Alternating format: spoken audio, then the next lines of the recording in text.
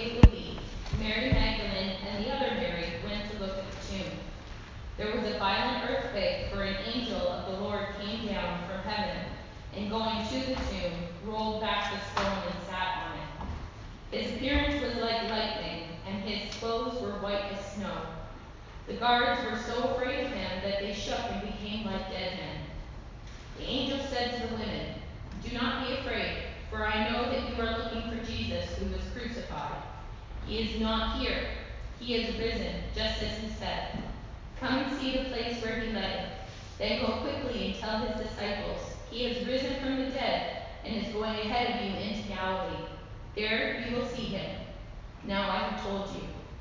So the women hurried away from the tomb, afraid yet filled with joy, and ran to tell his disciples. Suddenly Jesus met them. "Greetings," he said. They came to him, clasped his hand or his feet, and worshipped him. Then Jesus said to them, "Do not be afraid. Go and tell my brothers to go to Galilee. There they will see me." May God add his richest blessings in his holy word.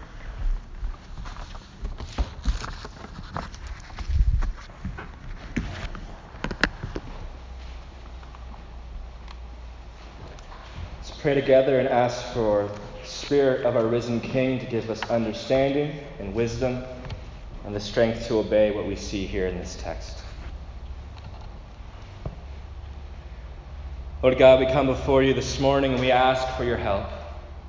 We ask for the Spirit that you have given to us to be our helper, to give us understanding, to help us see and grasp what is here in this text about the wonder and the power of the resurrection.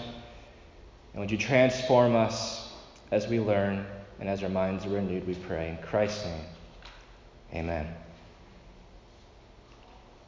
Well, he is risen. Let's say that like we believe it. He is risen. He is risen indeed. Forevermore, the Son of God has been raised unto life, offering those who trust in him victory over sin, over the grave, and has granted them an eternal spot in the unshakable kingdom of our God. And truly, despite what the hymn itself may say, 1,000 tongues could never convey the praise that our Savior deserves. And so this morning, as we celebrate this great resurrection, we've come to a resurrection account in the Gospel of Matthew that is no doubt being read all over the world today at many Easter services. We're going to look at verses 1 to 10 here in Matthew 28, and ultimately 3 main issues are being addressed here in this passage. The historical nature of the resurrection, the truth regarding the resurrection and what is associated with it, as well as the transformation which the resurrection brings about in the people of God. So hence the very long and perhaps even awkward sermon title this morning. The historicity, the truth, and the transformation produced by the resurrection. That's the best I could do. But as we focus on these things, may the risen King give us understanding and the faith and deeper love to obey what we see here in this text, because it is amazing truth. And so the first thing we're going to look at is to do with the historical aspect of the resurrection and to talk about the day of the resurrection. Now you may think that's not important, but it's in the text for a reason, and we're going to talk about the significance of this. The day of the resurrection. All the Gospels note that after the Sabbath, on the 3rd day, or the first day of the week, it was then in history when the great resurrection of our Lord and Savior Jesus Christ took place. Now, what do I want us to remind us about this day? Well, perhaps some of you may be wondering, or sometimes ask yourselves, maybe you're sitting around the table after church and wondering, why does the church meet on Sundays? Why does the Lord's people get together on Sunday mornings? Why is it this day? Why didn't we continue to meet on the normal Jewish Sabbath? After all, Jesus was Israel's Messiah. He did come to fulfill their law, so then why is it that the people of God now meet on Sundays, the first day of the week? For what reason? Well, the church began to meet on Sunday, the first day of the week, because it was on this day that Christ was raised. It was on this day where the triumph happened, and so they gathered together on a Sunday morning to come together and worship the risen King, to celebrate that the triumph has taken place. And so that's why the church gathers on Sunday mornings. Or on Sundays, been called the Day of the Lord.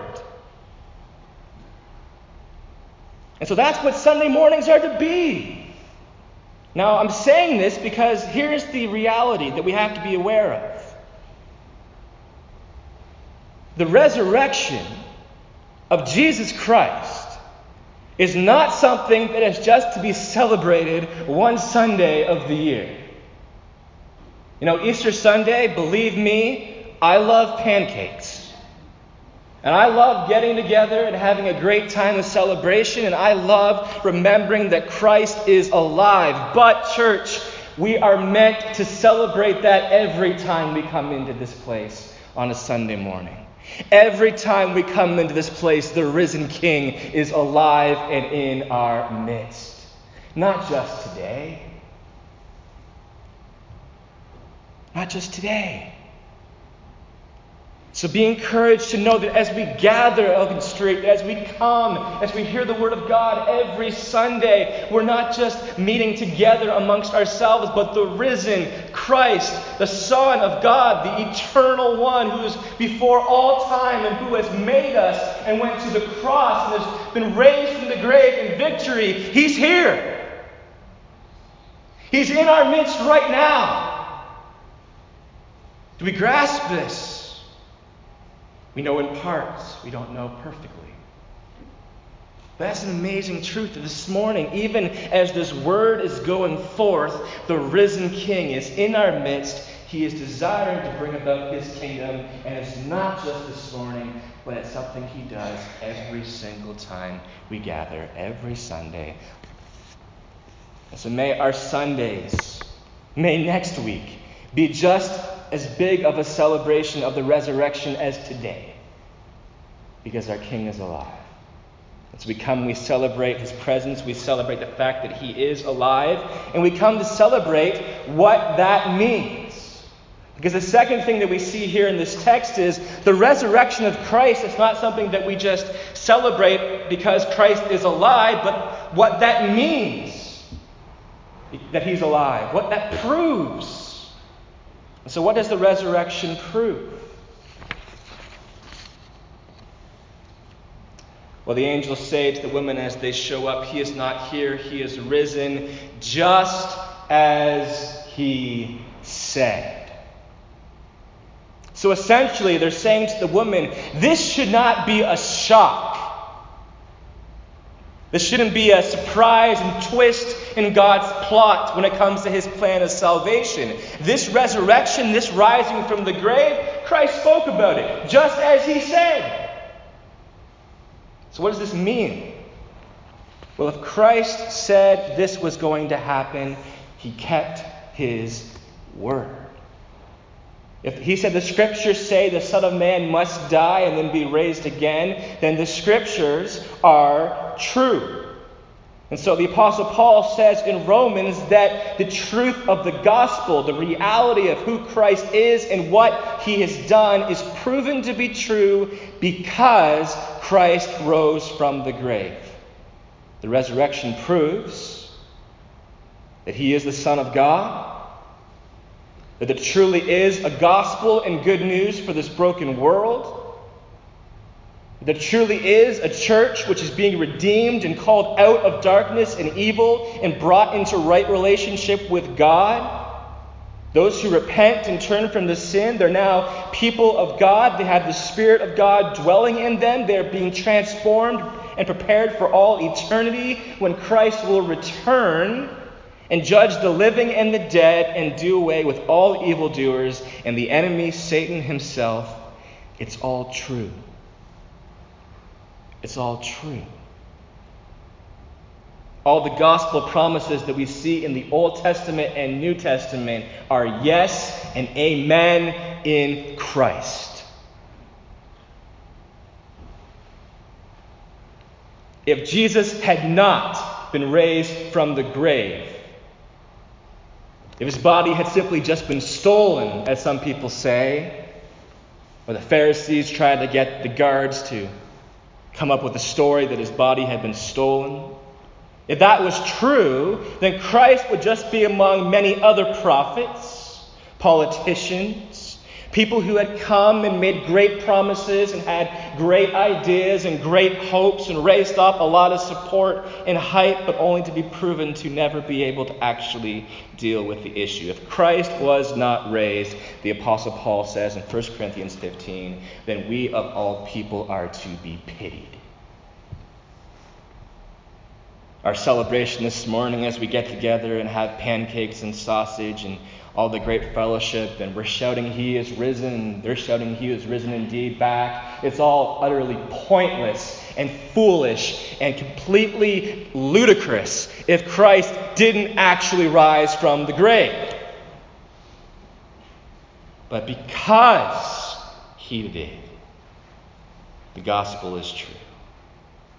Because He did, this town of Arnprior can know an unshakable hope.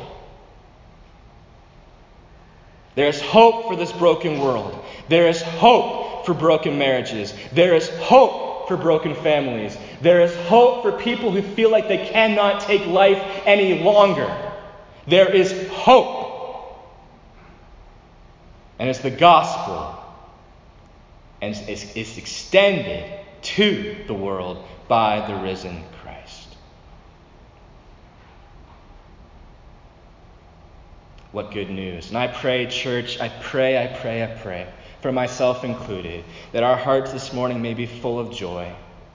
That no matter what our circumstances are, no matter what we're going through right now, even if we think we can't take much more, the knowledge of the resurrection of Christ and what that proves would cause our hearts to swell with praise. We'd be overjoyed in a way that we have never had before. This be an Easter service unlike any others, that we worship our risen King. It's a great and wonderful truth. But that being said, it's not a truth that is automatically just believed. And that's the third thing we see here in this text. There's a lot of people in this world, and maybe you're one of them, and if you're honest with yourself, that's good to do. It's good to be. The doubt that this resurrection actually happened. A lot of people who hear of Christ rising from the grave and saying, no, it's not possible. I know medicine. He died. Even the medical evidence is in the scriptures. So no, this resurrection idea, it's foolishness. And if the resurrection is foolishness, then the Word of God and everything about the gospel is foolishness. So no, I doubt it. I have really big concerns when it comes to this. And maybe you've been coming to the church for years, and you've had doubts. You've wondered whether or not, is this actually true? As we're singing this song, are we actually singing to a living God, or are we singing out into open air? I do not want you to miss this amazing truth that we see here in this passage. God is not surprised by people's doubt. The angels are not surprised by the fact that people may doubt the wonder and truth of this promise of the resurrection. And so, what does God extend to those who doubt? If you are someone who doubts, who is not convinced, this morning I don't want you to feel rebuked. I don't want you to feel cast down. I don't want you to feel like you're foolish. But I want you to know from the Word of God that the Creator invites you to come and examine the evidence of the resurrection. What do the angels say to the woman? He's risen, just as he said. But now, come and see where he laid. You don't believe us? You think we're fooling and joking around? You know how he was wrapped up. You know how he was put away. Come and see and examine the evidence yourself. And so if you are someone who is just a skeptic when it comes to the resurrection. And you've been full of doubt and wondering, well, how do I handle this? What do I do about this? Come and examine the evidence. But how do you do that? Unlike the women, we don't have an empty tomb to walk into.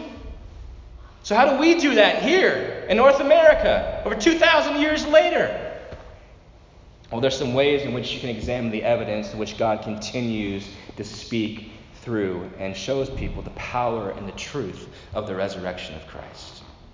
There's a primary way in which he does this, and I want you to note this, because if you're a skeptic, this is what you need to do. First of all, God has given us something by which faith can arise.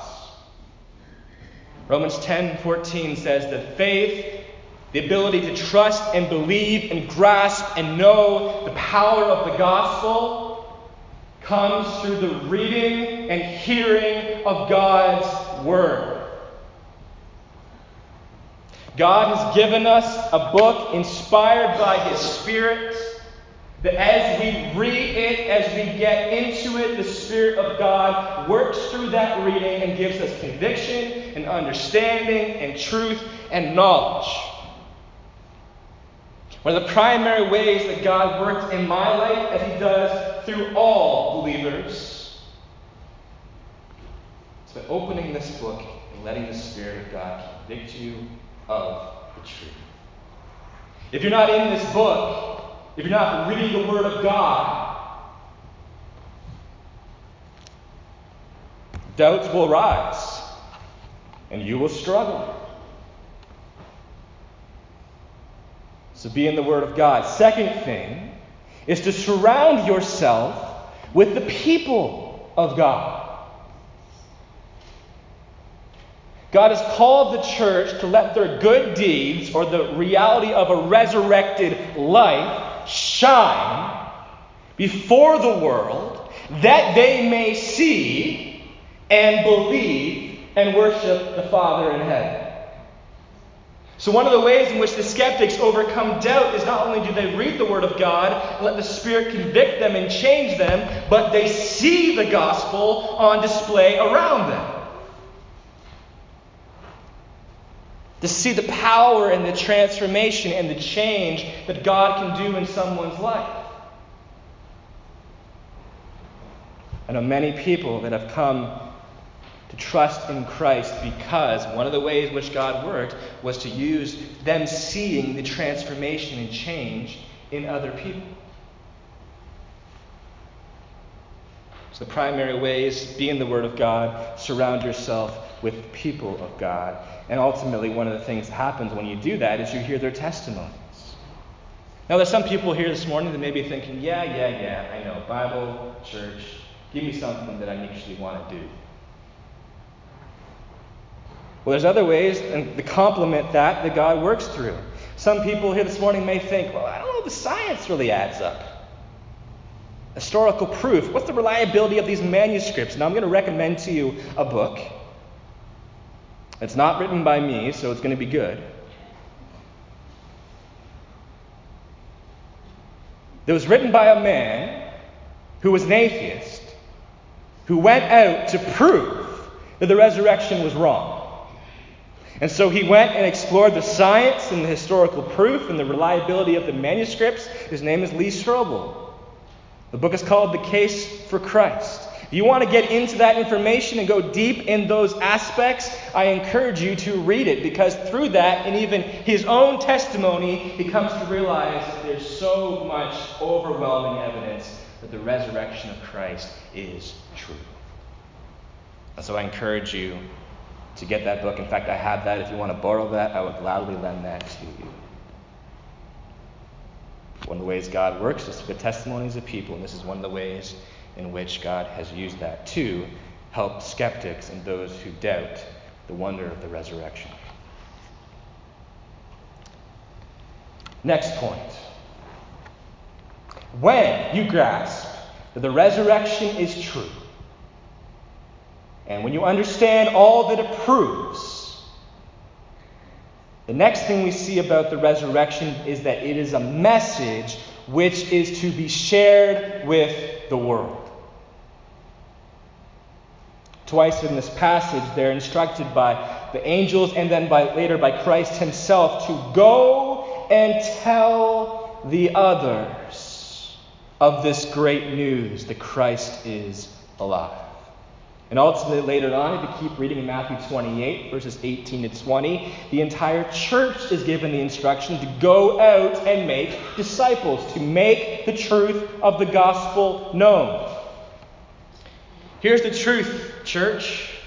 If the resurrection has taken place, if it really proves all that is true in the Gospels, that there really is a hope for this world and Christ is the only hope and he's making all things new and restoring this world, the last thing this town needs is another positive psychology talk.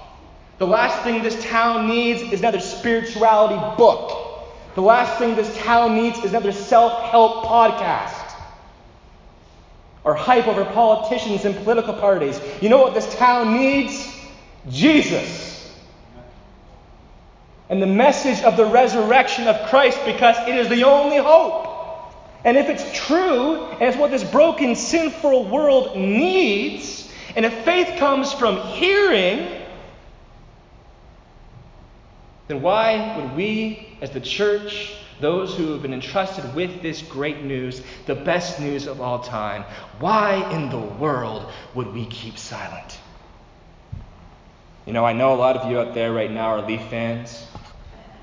I know a lot of people at First Baptist and Calvary are also Leaf fans.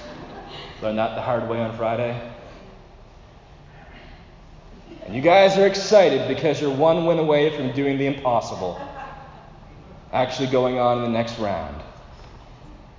And you're talking about it, and you're tweeting about it, and you're sharing about it, all this exciting news. Can I ask an honest question that we can just wrestle with this morning? Why are we so excited to share news about a hockey team? Why is it that we are sometimes so quiet with the best news of the entire world?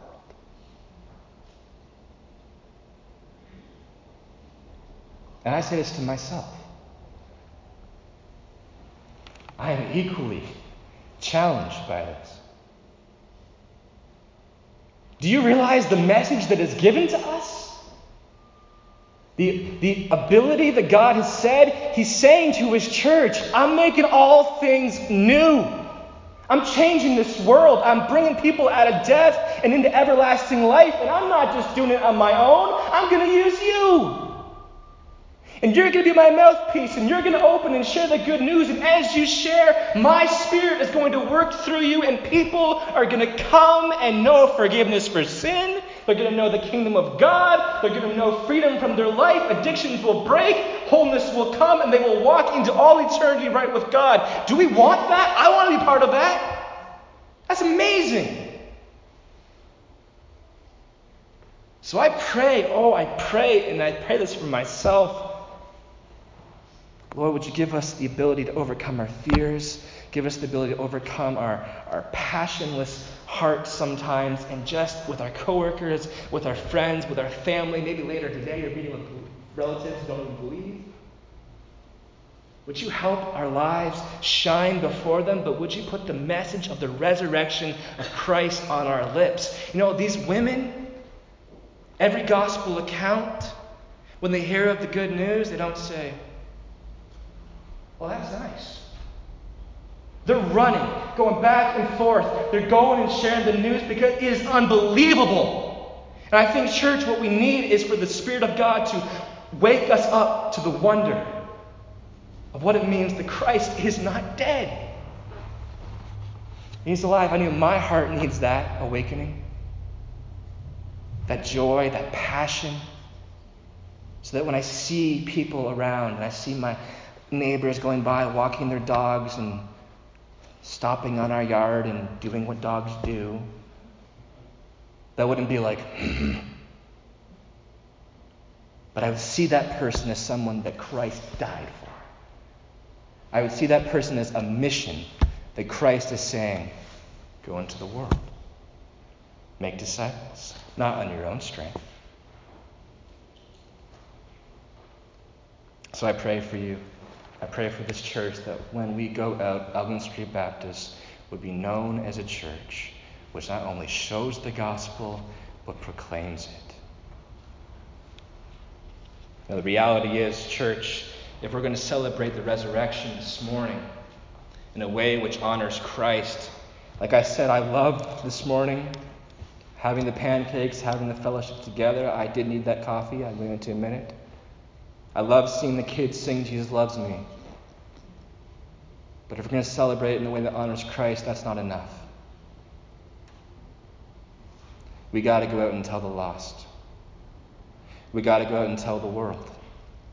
Because that's part of the way in which Christ has called us to live as resurrected people. Maybe it means going out into your neighborhood this week and inviting someone to come to a Sunday service. Maybe it means inviting people to come to men's breakfast on Saturday morning, if it's a man. But I pray that we'd go out and share the gospel. And for those who are, may you continue to be empowered. And for those who aren't, may you be given the desire to do so, because our King is alive.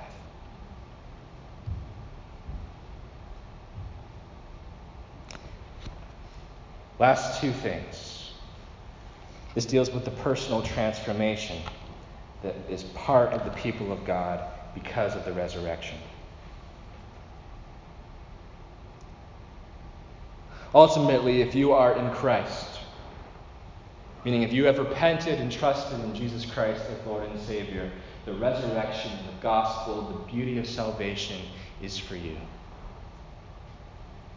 If you have not trusted in Christ, and I'm going to say this again, if you have not trusted in Christ, then none of the victory that we celebrate this morning is yours.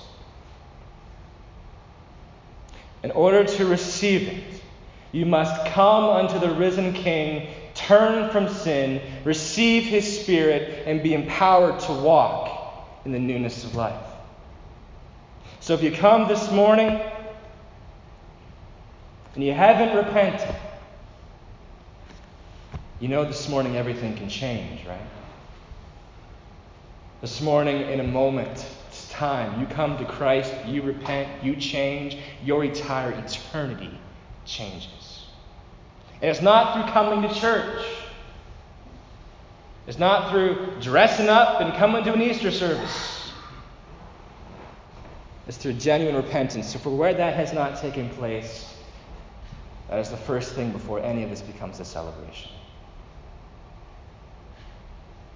For those who have, this morning we are reminded in this text of great truths that are part of the fruit, that are part of the aspects of the transformation that is produced in our lives because of the resurrection. First thing that we're reminded about is that as the people of God who have been redeemed, saved, brought out of darkness, brought into everlasting life, one of the qualities that God wants to produce in our life through the Spirit is the reality of being fearless. What does the angel say to the women? What does Christ say to the women? Do not be afraid. Because the reality is, church, if Christ has risen from the grave, if you are justified and made right with God forevermore, if you are currently being transformed into his image and your eternity is forever with God in his kingdom, what in the world do we have to fear? Paul says if God is for us, who could stand against us? But a lot of us this morning may be going around as a victim of fear.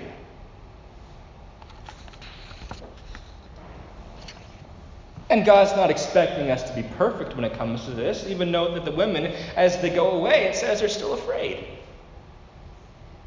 We struggle with this. We hear the fact that we're called not to be afraid, we're called not to be anxious, we're called not to worry, we're called not to be people who fret. But the reality is, it's a lot harder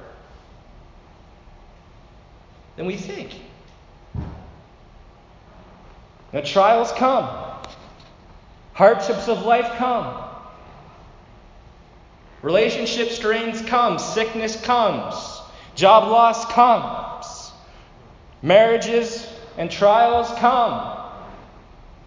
And believers, we know we can fear. Not wondering how the bills are going to be paid. The Spirit of God is sent to us to work in us a wonderful work that no matter what is going on in life, even if a doctor gives me the worst news that someone could ever hear, I'm not going to be afraid. I don't have to be afraid, because if God is for me, what's going to stand against me? What's going to separate me from the love of God? Nothing. So the world's going on and saying, oh, it's so awful. I can't believe this is happening to you. The believer can shine saying, yes, but guess what? It's not the final word. I'm going to walk through this valley of the shadow of death with confidence, knowing that my God is with me and His goodness and His mercy changes me. Wouldn't that be an amazing testimony to our town? And a knowledge of the truth of the resurrection, part of that change that skeptics can look at and see if we are walking around in our circumstances, in our trials, and no matter what comes against us, the Spirit of God is giving us the ability to trust and celebrate and sing and rejoice and praise God even in the storms of life. But it's got to be a work of the Spirit. We're not going to do that in our own strength. I know I certainly can't. I get worried I get worried over ridiculous things. I can come up here on a Sunday morning and pray to preach in the power of the Holy Spirit, the Word of God, and on Monday morning I can be worrying about whether or not I'm going to have gas in the car for the next day, whatever it may be. As the people of God, because of the resurrection, you have nothing to fear. Not even death. Not hell, not judgment, not wrath. So may He transform us to be a fearless people. And lastly, ultimately, when you encounter the resurrected King, when the resurrected King comes by His Spirit and dwells within you, and you walk in His presence, and you walk in His Word, and you walk in fellowship with Him, one of the things that's going to take place in your life is He's going to make you a worshiper. What happens when they see the risen King? They say, Jesus, boy, it's good to see you. Want some fish? No. They fell at His feet and clasped to Him, and they worshipped Him. The reality of the gospel is us being restored back to who we were created to be. And the Westminster Catechism says in its summary of the doctrines of the faith, the chief goal of life is to glorify God and enjoy Him forever. We're created to be worshipers. And part of our sinful nature was to reject the God who is worthy of worship and begin worshiping other things. Idolatry, ourselves. So one of the things that's going to make this people of the resurrection stand out in this world is that in this sinful world where people continue to bow down to idols, whether it be family or relationships or money or sex or jobs or material possessions or their body image, people of God are going to shine in this world in the midst of this crooked and depraved generation by being a people who worship the living God. As a holy people, we've come to worship Him in spirit and in truth. And so we shine as the people of the resurrection by worshiping Christ above everything.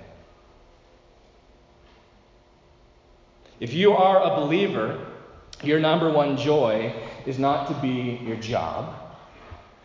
It's not to be your truck. It's not to be your hockey team.